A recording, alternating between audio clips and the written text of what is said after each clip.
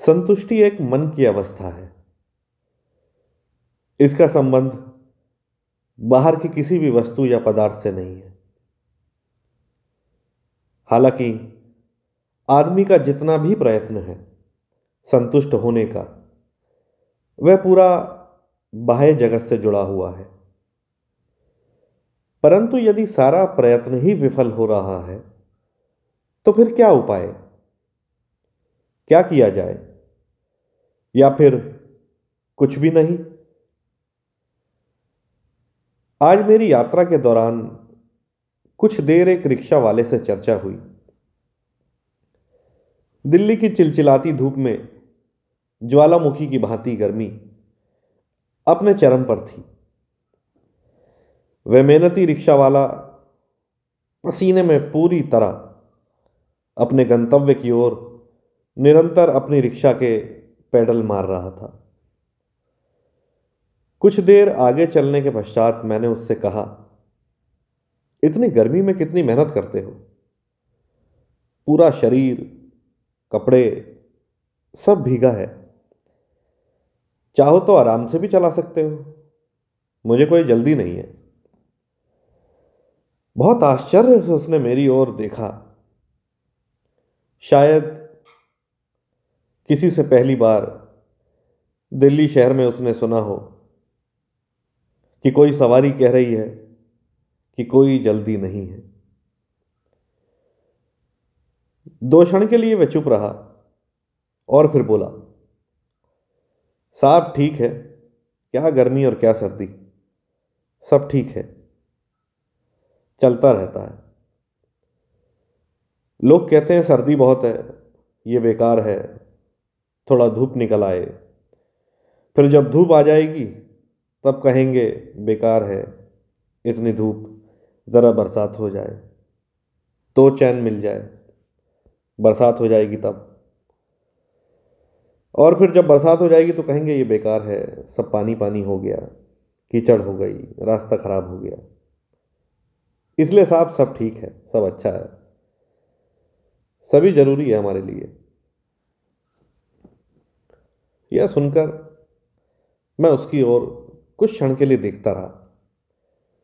कमाल का व्यक्ति है। अपने मन में मैंने सोचा, इस स्तर का बौद्धिक व्यक्ति एक मामूली सा मजदूरी करने वाला व्यक्ति, किस स्तर की संतुष्टि है इसके हृदय में? उसकी बात में सुनता रह गया। हर मौसम जरूरी है, सब मौसम उस परमात्मा के हैं, तो फिर क्या अच्छा क्या बुरा। पर हम राजी नहीं है। सारा झगड़ा नाराजी होने का है। जो मिला हुआ है उस ओर ना ध्यान देते हुए एक ऐसा ख्याल जो नहीं है, मतलब पूरा जीवन नहीं पर केंद्रित है। हां होने पर भी ना दिखाई देना, यह जीवन विरोधी है। This is against life, this is life negative. और यह जीवन विरोधी विचार कैसे हमें आगे बढ़ाएगा? चाहे उन सब चीजों की जो नहीं है,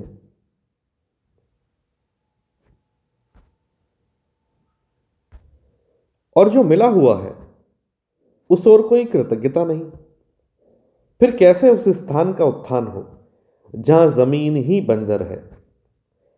यदि उत्थान दिखाई ना पड़े तो केवल पतन ही शेष है। जीवन जहां से शुरू, उससे आगे तो दूर, ये तो पीछे जाता मालूम हो रहा है। और परेशानी बनी हुई है और शिकायतें जारी हैं। मैंने सुना है एक किसान परमात्मा से बहुत परेशान हो गया। कभी ज्यादा वर्षा हो जाए, कभी ओले गिर जाएं, कभी एकदम सूखा पड़ जाए, तो कभी वर्षा ना हो, कभी धूप हो जाए, फसलें खराब हो जाती। निरंतर ये सिलसिला चलता रहा। कभी बाढ़ आ जाए और कभी अकाल की स्थिति। आखिर उसने कहा, सुनो जी, तुम्हें कुछ किसानों की अकल नहीं? हमसे पूछो। परमात्मा कुछ मौज में रहा होगा उस दिन। उसने कहा कि अच्छा, क्या ख्याल है तुम्हारा? किसान ने कहा, एक साल मुझे मौका दो, जैसा मैं चाहूं वैसा मौसम हो। देखो कैसे दुनिया में सुख भर दूं, धन धान्य से भर दूं। परमात्मा ने कहा, ठीक है, एक साल तेरी मर्जी होगी, मैं दूर रहूंगा। स्वभावता किसान को जानकारी थी, काश ये जानकारी होने से ही सब कुछ हो पाता। किसान ने जब धूप चाही तब धूप मिली, जब पानी चाहा तब पानी मिला। बूंद भर कम ज्यादा नहीं, जितना चाहा उतना मिला। कभी धूप, कभी छांव, कभी जल। ऐसा किसान मांगता रहा और बड़ा प्रसन्न होता रहा, क्योंकि गेहूं की बालें आदमी के ऊपर उठने लगी। ऐसी तो फसल कभी ना हुई थी। कहने लगा, अब पता चलेगा परमात्मा को। न मालूम कितने जमाने से आदमियों को नाहक परेशान करते रहे। किसी भी किसान से पूछ लेते, हल हो जाता। अब पता चलेगा मामला। गेहूं की बालें ऐसी हो गईं जैसे बड़े बड़े वृक्ष हो। खूब गेहूं लगे। किसान बड़ा प्रसन्न था। लेकिन जब फसल कटी तो छाती पर हाथ रखकर बैठ गया। गेहूं भीतर ही नहीं थे, बालें ही बालें थी। भीतर सब खाली था। वे तो चिल्लाया, फूट फूट कर रोने लगा। परमात्मा ने कहा, अब तू ही सोच कि ऐसा क्यों हुआ। क्योंकि संघर्ष का तूने कोई मौका ही नहीं दिया।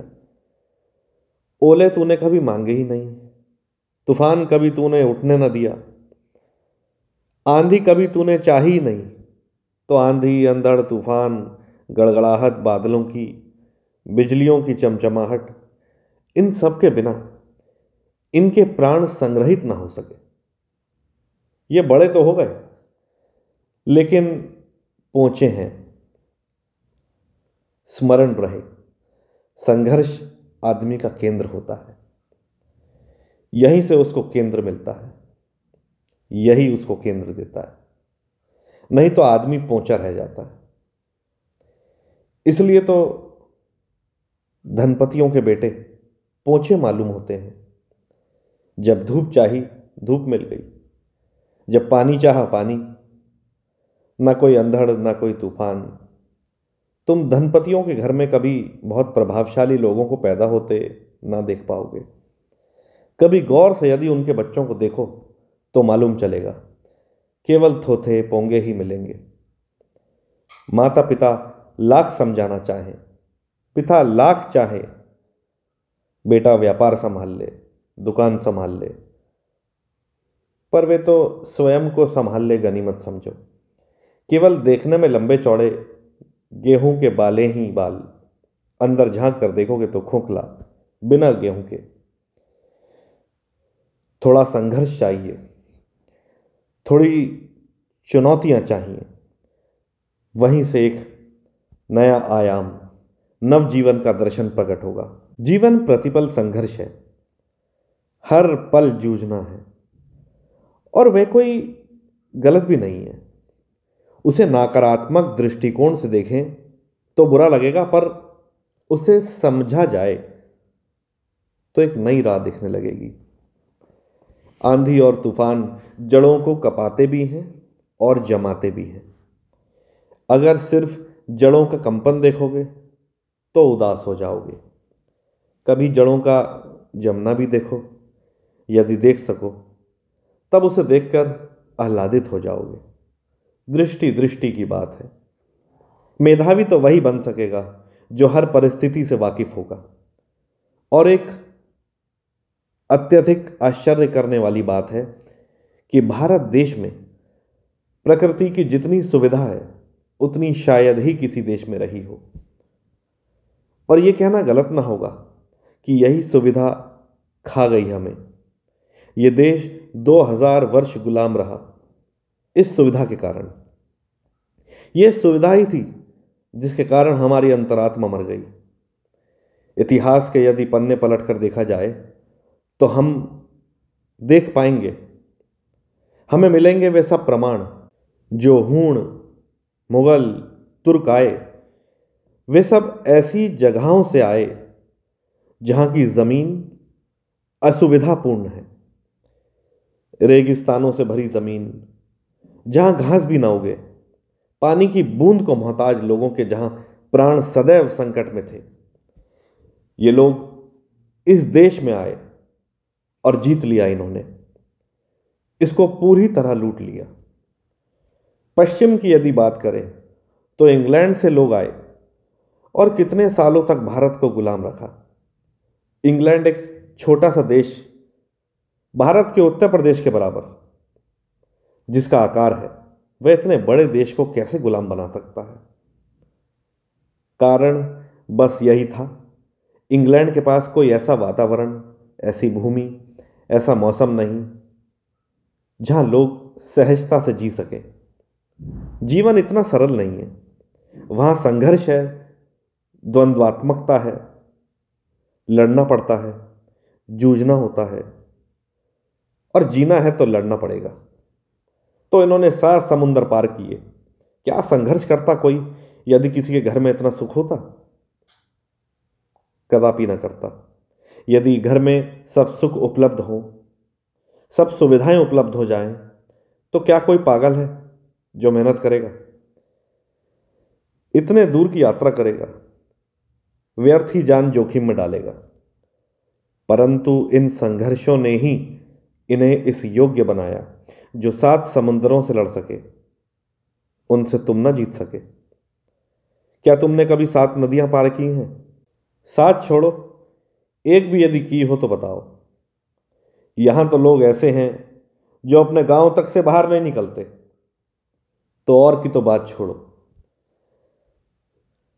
जीवन का एक सिद्धि सूत्र है जो मैंने अपने जीवन में अनुभव किया। साधन से सिद्धि प्राप्त नहीं होती, साधना से सिद्धि प्राप्त होती है। लक्ष्य यदि उपलब्धि हो तो साधना मार्ग पर चलकर ही सिद्धि प्राप्त कर जीवन सुगम बनाया जा सकता है। साधन की परवाह ना करते हुए जो एकनिष्ठ हो जीवन रचना में अपना योगदान देता है, प्रकृति स्वयं उसके समक्ष सभी प्रकार के साधन व्यवस्थित करने में अग्रसर होती है। चलें पथ पर, चाहे कांटे ही क्यों ना हो, एक दिन वे कांटे ही पुष्प बनेंगे। बस मार्ग पर दृष्टि हो, साहस हो, धैर्य हो, तो सब संभव है। विजय पताका फहराने में फिर देर नहीं।